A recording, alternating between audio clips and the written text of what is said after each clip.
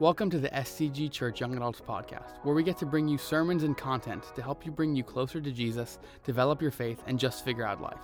Join us Sunday nights at 7 p.m. in the SCG Church Warehouse for our young adult services, or at our general services Saturdays at 5 p.m. and Sundays at 10 a.m. We hope you enjoy. Amen. All right. Get up for our worship team real quick. Grab a seat. Those are some of my favorite throwback worship songs from just a handful of years ago. Everyone was voting for Oceans, if you know what that song is. Not happening. I've heard it a billion times.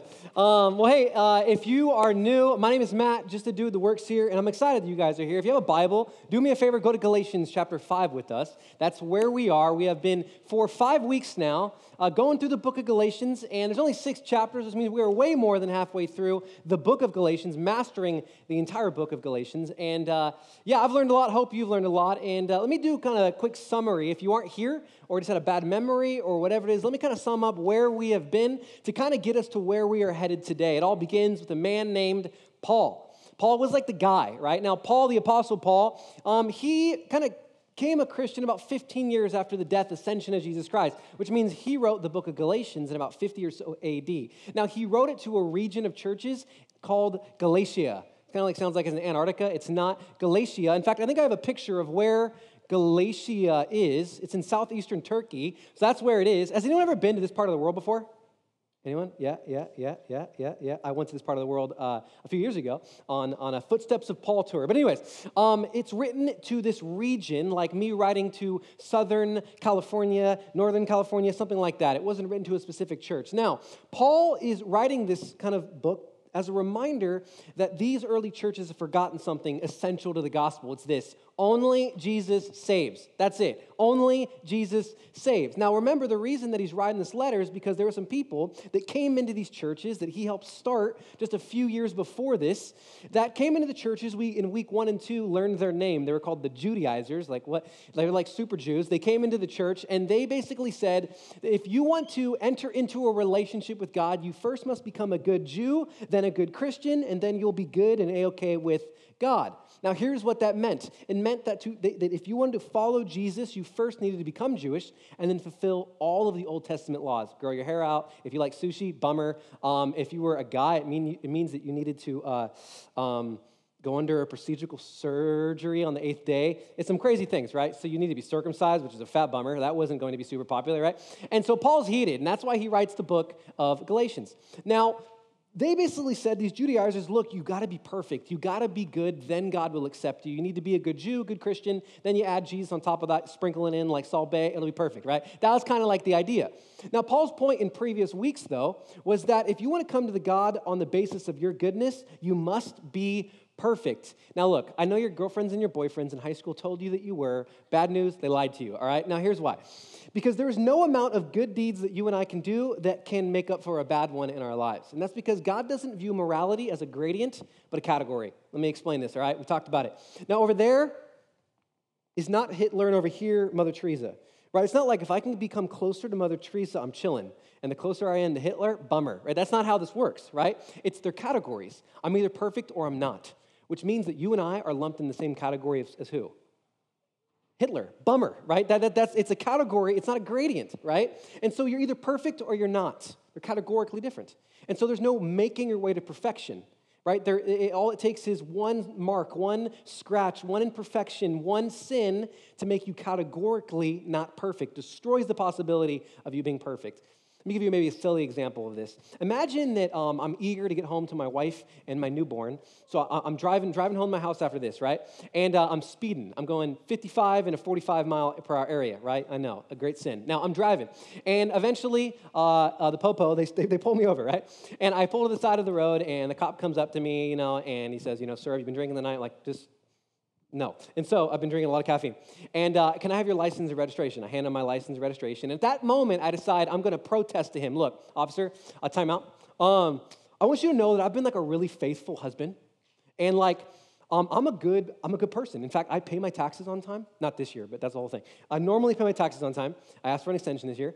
I normally obey the speed limits. I know this is a crazy thing, but 99.9% of the time, I'm going 45.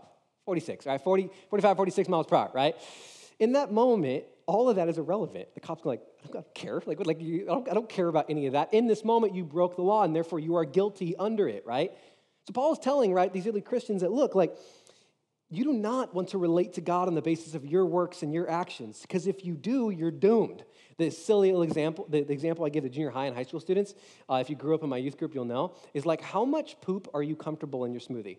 Just a little bit of bird turd, you want the whole smoothie's gone, right? If I took you guys all the Jamba Juice right after this, and I got you guys smoothies, and I just like put a little bit of bird poop in it, a little bit taints the whole thing. It doesn't matter how, it's like, no, it's just a little bit. It's just a little. You don't want it, right? Because the smallest amount of it taints the whole thing, makes the whole thing unclean. That is the idea of sin. That the smallest amount of it separates us, makes us imperfect before God. And so if it's the case that we need to relate to God based off our goodness, then we are doomed because we are imperfect. Stained by sin, there's nothing you can do apart from Jesus to change that reality, to change that nature. So the good news, and what we've been learning week in and week out, the good news that Jesus brought was that we can relate to God on the basis of his work on the cross, that it was Jesus' perfection can be imputed, that means to be given to us, and that we can receive the work of the cross through faith, that God gives us grace. And in that grace that God gives us, changes our nature so we can enter into a relationship with them.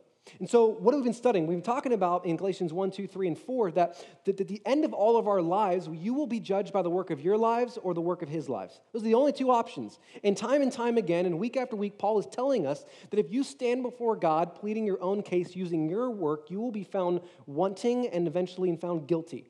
But because of God's grace, you can stand before and be found innocent as Jesus pleads your case on behalf of you using his work and not yours. And so that's kind of what week 1, 2, 3, and 4 were all about. Today, we're hopping into Galatians chapter 5. If you have a Bible, go with me there. I'm not in the ESV version today. I'm in the NLT version today because I read it this week and I really like the way that it kind of created imagery and metaphor. Before we hop into Galatians 5, though, I got a question I want you to turn and discuss. All right, here's the question. What was the very first bad thing you remember doing?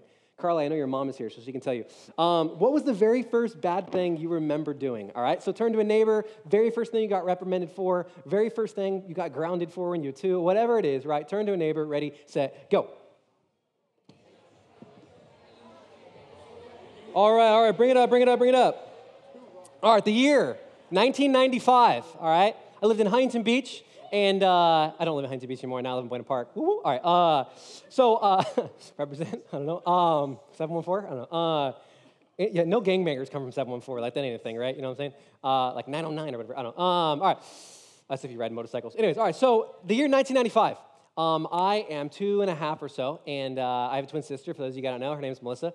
And I remember I got this like new shiny toy that I liked. It was like mine, right? And we're downstairs, and my mom's upstairs, and she's getting ready, doing whatever mothers do. And so I'm downstairs, and with my twin sister, and we're playing our little playpen or whatever it is. And I got my new Hot Wheels car, and she grabs it, and she says, "Mine." And I said, "Mine?" And she said, "No, mine." And I said, "No, mine." And so in that moment, I made a decision. And I'm telling you because I made the wrong decision. And so when I looked to my right, I remember there was something called a dust devil. What was the thing? It was like the little vacuum cleaner, you know what I'm talking about? Well, it literally eludes me right now. What's the name of that thing? Dust Buster? No, there's a devil one. I'm going to Google this right now. Someone Google this. The dust devil thingy, whatever it is, right? It's like a little vacuum cleaner, like a little Dyson before Dyson was a thing, right? And so my mom had that, and so I thought, well, I got to turn that on and put it on her head to get my Hot Wheels back. That was what 2.5-year-old Matt thought was a brilliant idea. So I grabbed it. And if you know it, they have like those bristles, you know what I'm saying? Like if you're a girl right now, you're bummed. And so like those bristles, right? And so I turned it on, and I don't know what possessed 2.5-year-old Matt. I stuck it on her head and turned it on. It sucked her hair off, right? Just sucked her head off, right? And so she starts screaming, and I start screaming because I guess I couldn't compute what that was going to do, and rips her head. And to this very day, right? So we're 29. She has a bald spot in the dead center of her head. She has to comb over like she's a 90-year-old. It's like, and so not that big. It's only like, that's pretty big. It's pretty big. And so it like sucked her hair off, right? And I remember dropping the dirt and like screaming and crying, and she's screaming and crying. My mom comes down, she's screaming and crying. Right? It was a whole thing, right? But I think we're all aware, right, that there seems to be kind of this inward battle that constantly like rages within our lives, right? It's a conflict between good and evil, or maybe right and wrong. And for the believer, it's called the flesh and the spirit. Now, the flesh in Scripture isn't talking about your height, isn't talking about your clothing, it isn't talking about your nails or your acne or any of that type of stuff. That's not what it's talking about. It refers to a nature that we have and a propensity to do what is wrong. Now, biblically speaking, I don't want you to follow with me here. It's a sinful nature that we have that lives within us, that causes us to do wrong even when we know something to do is right. Like, most people aren't dumbfounded that they're doing something that's wrong. Like, you have an inward moral compass where, like, you do something wrong, you kind of know about it. Like, you just kind of know, like, this probably wasn't, I'm not supposed to do this. Like, no one just goes, like, when they, like, were robbing a bank and the police are like, they arrest them, they're like, oh, that's not I'm not allowed to do that. And like, people inwardly know that certain things are wrong, right? There's a moral compass. We're going to talk about that in a second that we all have. But we all have this idea of what is right, but for some reason, our lives don't always correlate and respond to that idea, right? And if you're like me, that resonates with you. So because of COVID and the whole quarantine thing, you guys are probably like me, just vegging on the dumbest shows you could possibly find because you had all the time in the world to do it, right? And so I feel like I watched every show on Netflix and Hulu literally possible, right? Now, some of my days when I go home, it's just me holding my daughter, just like figuring out what I'm going to watch, right? Because like nothing sparks up. Well, a few weeks ago, we had this like promo for HBO. So I downloaded the app on my Apple TV because like, does anyone have like DirecTV or Comcast or anything like that? Do you really? Like, I just feel like that's not a thing anymore. Like, get an Apple TV, Netflix, Hulu, your whole world's changed. Right, but anyway. So I downloaded the HBO app or whatever it was, and I came across a show that was entitled The Flight Attendant. Now, there is the story of a girl who is, you guessed it, a flight attendant, but she also works simultaneously for the CIA. And it's a terrible show. It's completely inappropriate. I probably shouldn't have even told you. I'm embarrassed I told you that I've seen it. But anyway, she is constantly doing things she knows she shouldn't be doing. Like, literally, she's over drinking all the time. She's an alcoholic. She's sleeping around all the time. And half the series is her just waking up in the morning going, what the crap? Like, why have I been such an idiot? Like, why did I do that, right?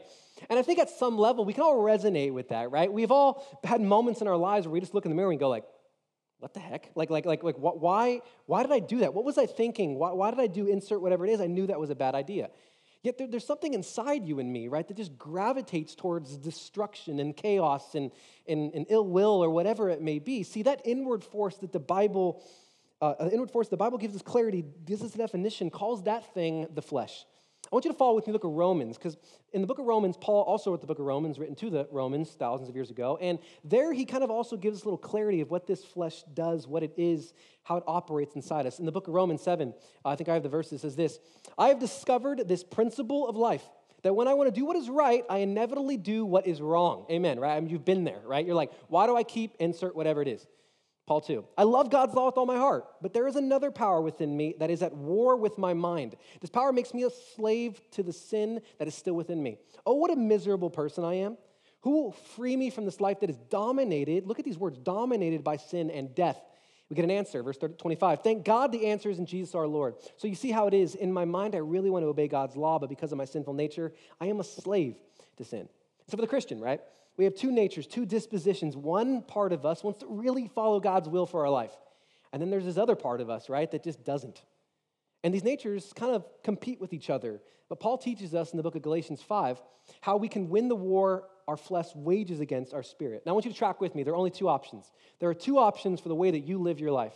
Two options for the way that I live my life. Number one, you will pull hell up into your life. Or two, you will bring heaven down into your life. Those are the only two options for our lives. You will pull hell into your life, or you will bring heaven down into your life, into your relationships, into your finances, and a plethora of other things. That is a bedrock principle as we try to go into the book of Galatians chapter 5 to unlock what Paul is trying to teach us. Two options, hell up, heaven down, that's it.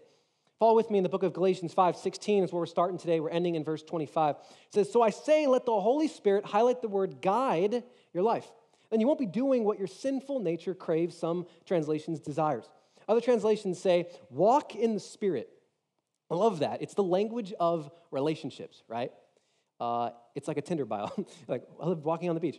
But like for me, like one of my favorite things is like I love walking, like going on walks with my wife, you know. And so I have my wife, my dog, and my daughter. Sometimes my dog because she's wild and crazy and whatever. But anyway, so it's my wife and my daughter and I, and I'll hold my wife's hand. We'll have a little stroller and we'll walk around wherever we are, right? It's one of my favorite things to do. We just hand in hand, and I enjoy doing that with her, right? And so the idea here is that God also wants to walk with you through life. Right, hand in hand, and that is really the key to life change. Now you ask, why is that the key to life? Why is walking in the Spirit or walking hand in hand with God the real key to life change? How does it change our lives? Well, it's really simple. To sin is simply to walk away from God, removing your hand to grab something or someone else. Right? It's maybe something you think is going to be more fulfilling, so you let go of God and onto something else. Now, another theme in the book of Galatians that we've been discovering and learning is this, that God is better than anything and everything we're tempted to leave him for, right? God is better, offers more, is good, and better than anything that you and I are tempted to ever leave him for. And so that's what Paul's been week 1, 2, 3, and 4 been trying to teach us. He's better, he's better, he's better. The world is hollow, the world is empty, God is full, God brings abundance. All these different types of things and themes he's been trying to teach us. Now, before we move forward, I want to point out something really quick, right? That both heaven and hell, well, they have a culture that you can pull into your life right now. Theological term for this, for those of you guys care, is called inaugurated eschatology. Google it later. But anyways, if we think about heaven, not an exhaustive list, but heaven has a culture. And what would that culture look like? What would be one of fullness and joy and maybe peace and love? Now, the opposite, hell, would also have a way of operating. It would have a culture of emptiness and misery and division and hatred. I mean, I think we need to look no further than what the hell of culture looks like, or what the culture of hell looks like, than just clicking on the news to hear about what happened in Texas this last week. How could a man be so possessed with hatred, division, right, misery, or whatever it may be, that he would walk onto a school campus and take the life of the young?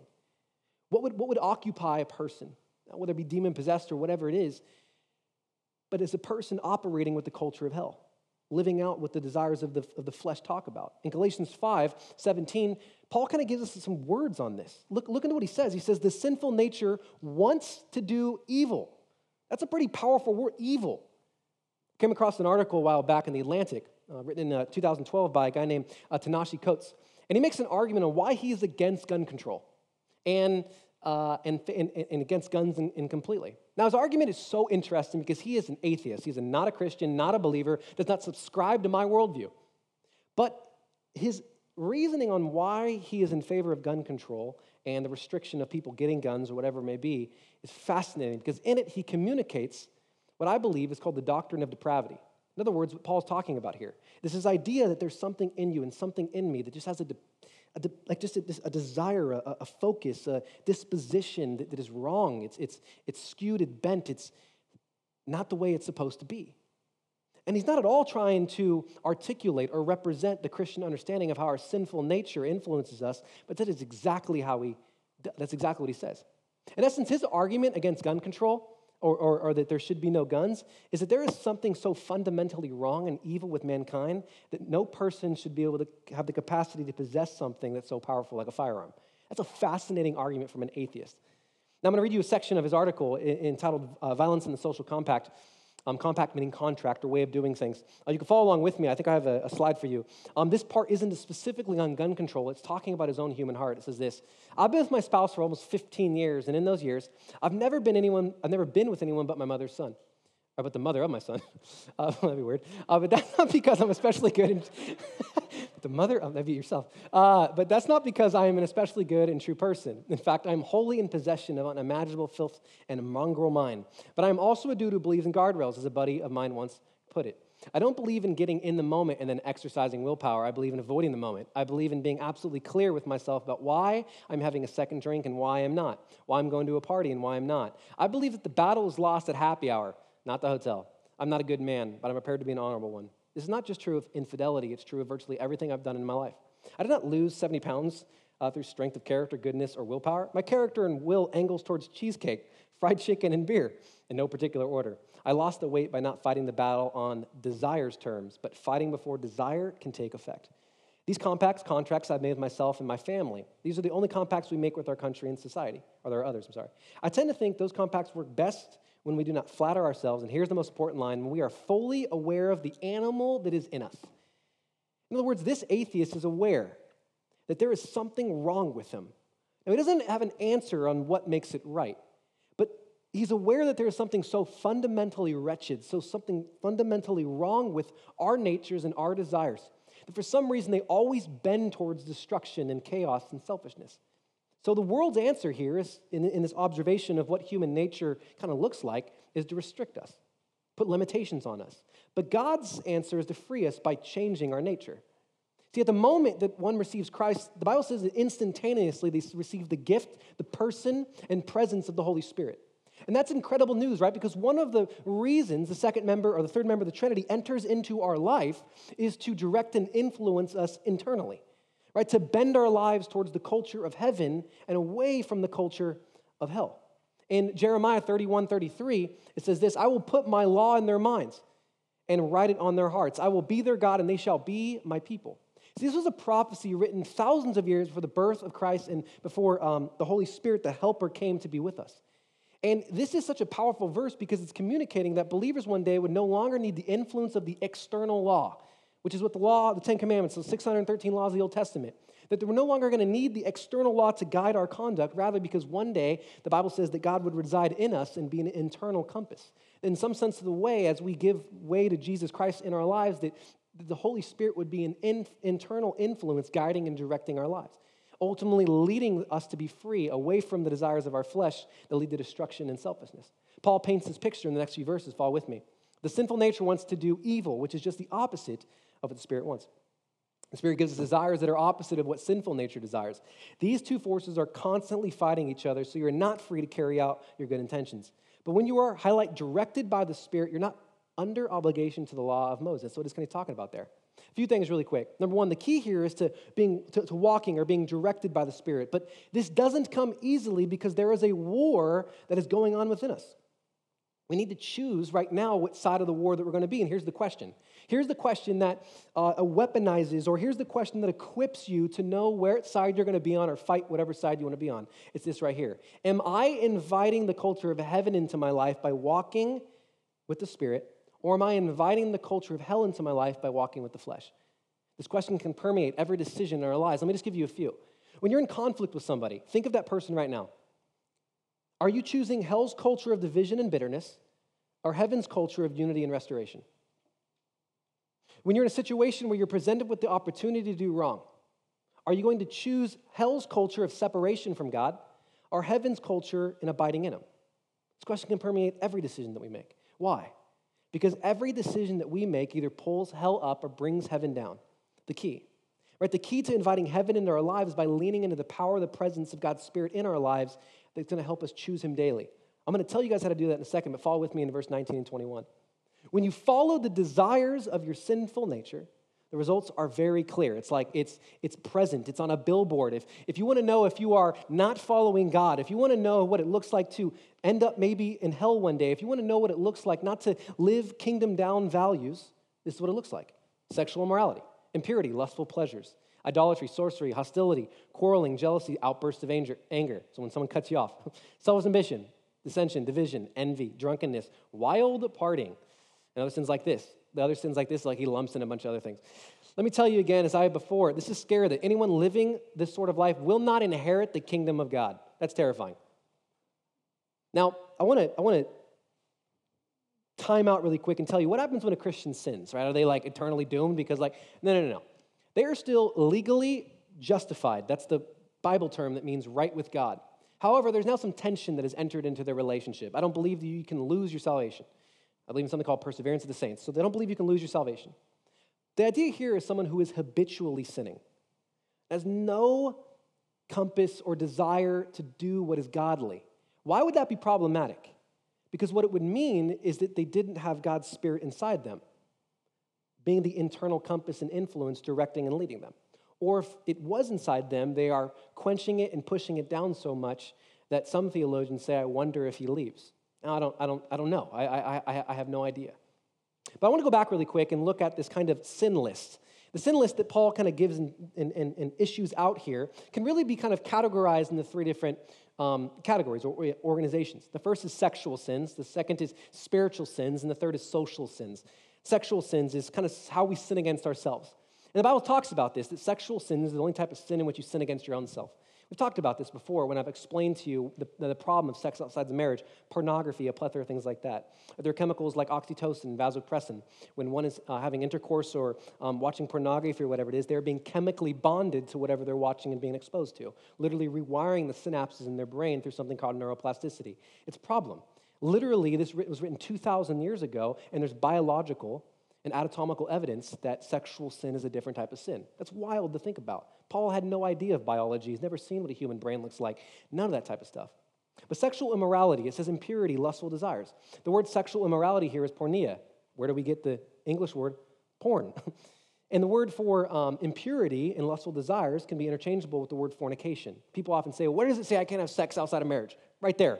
In other translations, they use the word fornication. It means to have sex outside of the confines of a covenant marriage. That's literally what it translates to. Number 2, spiritual sins. This is how we sin directly against God. The first in the list is idolatry. This is simply whenever a good thing becomes a God thing. Whatever, it's a guy, it's a girl, it's money, it's a job, it's an opportunity, it's getting to that school, it's whatever it is. Whenever a good thing becomes a God thing, and as you usurp the place of God in your life, that has become your idol. That's what you subscribe most worth to in your life. That's what it means to worship something. The second is to use the word sorcery. Like, what does he think? Like, we're like a Harry Potter? What is the word? Like, what's the concept here? Well, the Greek word is pharmakeia.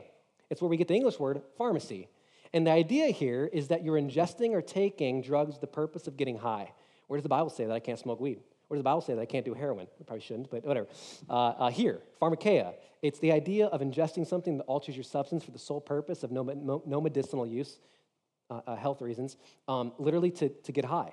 But it also has another idea here, and that's spiritless spirituality. Spiritless spirituality. We live in an era now where I think you could agree that many people are spiritual. I don't know what that means. They're like, I'm a Capricorn, I'm a Leo, I'm a potato, like whatever it is, right? Like so they identify as one of these astrological symbols or something, right? And they believe in some sense of the way that the universe is speaking to them. I believe that there is a God that created the universe that's speaking to them.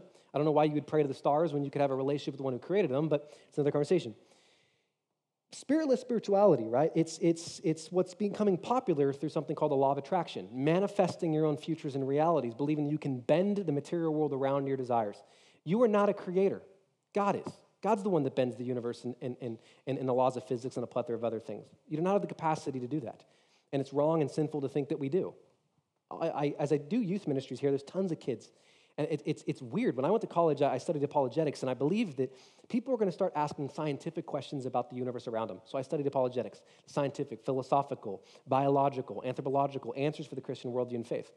I had no idea. I thought they were going to ask good questions about the universe. I never thought they were going to worship the universe. It was something that I felt ill-equipped in dealing with, like the law of attraction and other things like that. That is spiritless spirituality. It allows you to be self-governing. There's no concept of good and evil. It may have a karmic view of it, but other than that, you're not accountable to God. You will not stand before him on Judgment Day, when the Bible is very clear about those things. They're incompatible with each other. Next is social sins. This is how we sin against others. The list is quarreling, jealousy, outburst of anger, selfish ambition. It's a me-centeredness, dissension, division, envy, drunkenness, and wild partying. The word for wild partying here in the Greek has the concept of partying without restraint. So like back when I used to drink all the time, I would drink as much as I could to get as drunk as fast as I could, and then just black out for the rest of the night. That's exactly what it's talking about, without restraint. Go into any college campus today, and I promise you, they're not like just sitting there, just like next to a fire, just like drinking, like little sipping little wine. That's not it. It's like getting crazy and buck wild and a plethora of other things, right? That is the idea of wild partying without restraint. So here's his point in kind of creating this list, is if you are a follower of Christ, if Jesus is truly in our lives, then he will transform us so this list doesn't categorize our lives any longer. As somebody once said, that God accepts us as we are, but we can't stay as we are. God accepts us as we are, but you don't get to stay as you are. Like any good, loving, and healthy relationship, it's moving you towards completion, moving you towards wholeness. And so if this list characterizes your lives, right, it's a sign that you probably haven't experienced God's grace in your life, or at least you're not allowing God's Spirit to lead you. You're quenching it, which is another sermon for another time. Follow with me, verse 22 and 23. But the Holy Spirit, highlight the word, produces this kind of fruit in our lives. Love, joy, peace, patience, kindness, goodness, faithfulness, gentleness, self-control. There's no law against these things. So the idea here is really powerful. It's the idea that the things that your heart really needs are not going to be achieved by working, by trying to be good, right, and all these other type of things, right? They're not going to be achieved by working. Just like apples don't sweat to be created. Like a grape is like, that's not how it works. They are simply birthed by abiding. They are simply the byproduct of abiding in that which gets its sustenance. So if you want a life of joy and gentleness and self-control and faithfulness and goodness and kindness and patience and peace and joy and love, if you want those things to permeate your life, if you want your life to have that sense of anchoring and that sense of joy and that sense of fulfillment and that sense of stability, those are only a byproduct of abiding in God. They're not things that you can shoot at and get. Now, for example, things like money and job success and a relationship, they promise those things, but they can't deliver them. People enter into relationships to maybe fill a void of loneliness, but it's not going to fill the void of their heart. The idea here is that as you aim and walk forward in Christ and make a relationship with Him your end goal, the byproduct of that is all these things. They are the byproduct. They are the natural progression and outflowing of what a relationship with Him looks like. Follow with me, verse 24 and 25. Those who belong to or abide in or are connected to Christ Jesus have nailed the passions and desires of their sinful nature to the cross and crucified Him there. I mean, again, if we have desires inside of us that are going to lead us away from God, destruction and chaos and whatever it may be, they should be nailed to the cross. They should be separate from us. Since we are living by the Spirit, let us follow the Spirit's leading in every part of our lives. So as we wrap up here, let me give you, there's a question you asked, right? It's a good question. The question is this: how do we live heaven down, not hell up? Because our natural default, hell up. So how do we make the conscious decision to live hell or heaven down? How do we live by the Spirit? I'm going to give you 3 things today. Number 1, live dependently. 2, live differently. 3, live directionally. The first step here is live dependently. In all this, you need to first admit you need Jesus. And you need to know your dependency on His Spirit to empower you to follow Him. Naturally, you're never going to want to follow God and want His will in your life. The truth is, we are our own biggest problem here. We often think that our problems and our difficulties, right, are all outside of us. We think that we'd be fine if everyone just treated us right, if we could change our circumstances and make them a little bit better. But that ignores the tenor of this chapter. It's the idea that the problem is in us, right, that you need to be dealt with by the Spirit of God, that I need to be dealt with by the Spirit of God. St. Augustine, centuries ago, said this. He used to pray this daily: Lord, deliver me from the evil man, myself. Here's your application. I'm going to give you 3 applications. Application number 1, you got to daily come before God and ask Him to change your heart. God, would you make me loving? Would you make me choose you? Would you help my unbelief? Would you break my heart for what breaks yours? There's a daily walking with, abiding in. God, change my heart, change my desires. Help me be more sensitive, right, to the Holy Spirit's convictions in my life so that I may submit and listen to them. Not a whole message for today, but in the book of John chapter 10, verse 10, it says, "For the thief comes to kill, steal, and destroy, but I've come to give life and give it abundantly." God is never asking you not to engage in something because He wants to hamper your fun. It's because He has something better for you. I'm going to have rules in my household. And when my daughter grows up in elementary school and junior high and high school, I'm going to have certain parameters that I place around, quote, her freedom. Not because I don't want her to have a fun life full of joy and happiness and peace and a plethora of other things, but rather, it's in the restrictions that I create for her, I think and I believe will allow her life to flow and to be abundant. Is my dog, who's wild and crazy, more or less free on a leash? And the answer is unequivocally more free on a leash. The second that leash comes off, my dog will go straight to a UPS truck and die. Sent to death, immediately, right? Is a kite more or less free if you cut its rope? For a moment, it may fly a little bit higher, but it is the kite. It is the string of the kite that allows all of the properties of aerodynamics to play in so that it can soar. That rope is God's word. It's the thing that tethers us so that we can live the life abundantly. We can stay within the parameters that God has set for us and enjoy life and live it as we're supposed to. You got to daily come before God. You got to ask God to change your heart, be more sensitive to the Holy Spirit's conviction, and be in His word. Number 2, you have to live differently. The second step is if you want different outcomes than everyone else, which is divorce, broken families maybe, addiction and emptiness, that is a hell-up culture. You have to live differently than everyone else is living. In short, if you want an outcome that is different than the rest of the world, you need to find a different pattern. The Bible is the roadmap that allows the Holy Spirit to lead us to heaven day by day. It helps you apply God's teachings to the circumstances that are in your lives so that we can live heaven down, not hell up. There's a quote by Tim Keller. He says this: "A fish absorbs oxygen from water, not air. So it's free only if restricted to water. If freed from water and put on grass, its freedom to move and live is destroyed. Freedom isn't the absence of restriction. It's finding the right ones. What is water to a human being? Loving God, and that's only made possible by His Spirit." Application number 2 is this. It's a question, actually. Is there any area of your life in which you are not living differently, but you should? Is there any area of your life where you are not living differently, but you should live differently? I don't know. Is it in your relationship?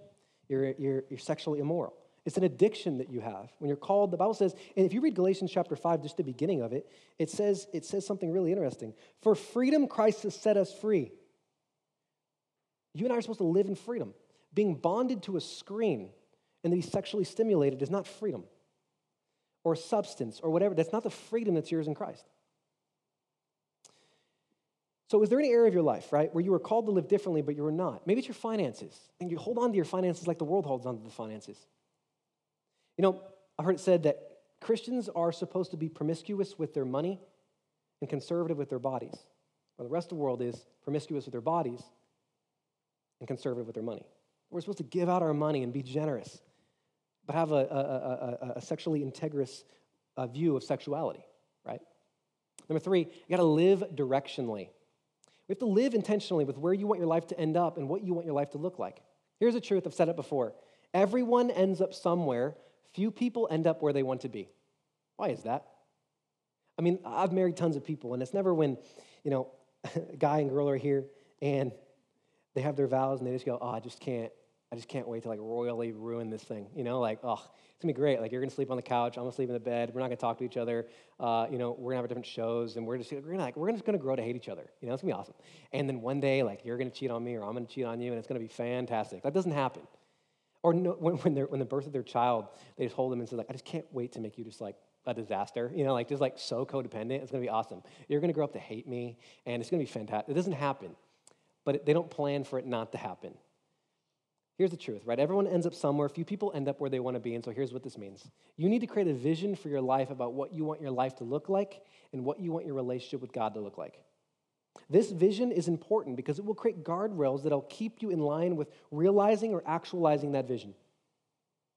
Let me give you maybe an example. If you want the end of your life, and you want the end of your life to have a relationship with God that is faithful and you are connected and you are abiding in Him, when a guy or a girl comes into your life who isn't a believer, or when a job comes into your life that removes you from your church, or whenever there is a temptation to do what you know is wrong, you will say, that is not in accordance with the vision for my life, and therefore that is not what is for me. God has something better for me. So application 3, create a vision. Create a vision for your life, and we'll end with a question. Right? The question is this: What three words do you want to define your relationship with God for the next 60 years? What 3 words do you want to define your relationship with God for the next 60 years? I'm going to be 89 in 60 years. And I'm looking in the rearview mirror of all of that. What 3 words do I want to adequately communicate and illustrate the relationship that I have had with God? Another way of saying this, there's a book by Stephen Covey, the 7 something of highly effective people, 7 habits of, something like that. It's a great book. You should read it. Not a Christian book, but it's really interesting. In it, he says, I want you to imagine what people are going to be saying at your funeral one day. That is your real definition of success. One day, people will be speaking at our funerals. What do you want them to say? One day, you will stand before God. What do you want Him to say about your life? What will you be accountable to? So what 3 words do you want to define your relationship with God for the next 60 years of your life, right? So with God's Spirit, we can live dependently. And as we live dependently upon God's Spirit, it'll help us live differently. And ultimately, as we live differently, it'll change the direction of our lives, where we can live heaven down and not invite hell up into our lives. Let me pray for you guys, and I'll give you guys 20 or so minutes to go through your guys' groups. Let's pray. Father, today we thank you that you have given us the gift of your Spirit to be present with us, to empower us, God, to choose you, where we can live dependent upon you. We can change the direction of our lives as we continue to submit to you. And so, Father, I pray that you would continue to strengthen us, speak to us, lead us. We love you. We give this time for you to work in our hearts. It's in Jesus' name. And all God's people said, amen. We hope you enjoyed listening to the SCG Church Young Adults Podcast. For more information about our services, events, and ways to get involved, head on over to scgchurch.org. Thanks again for listening, and have a blessed day.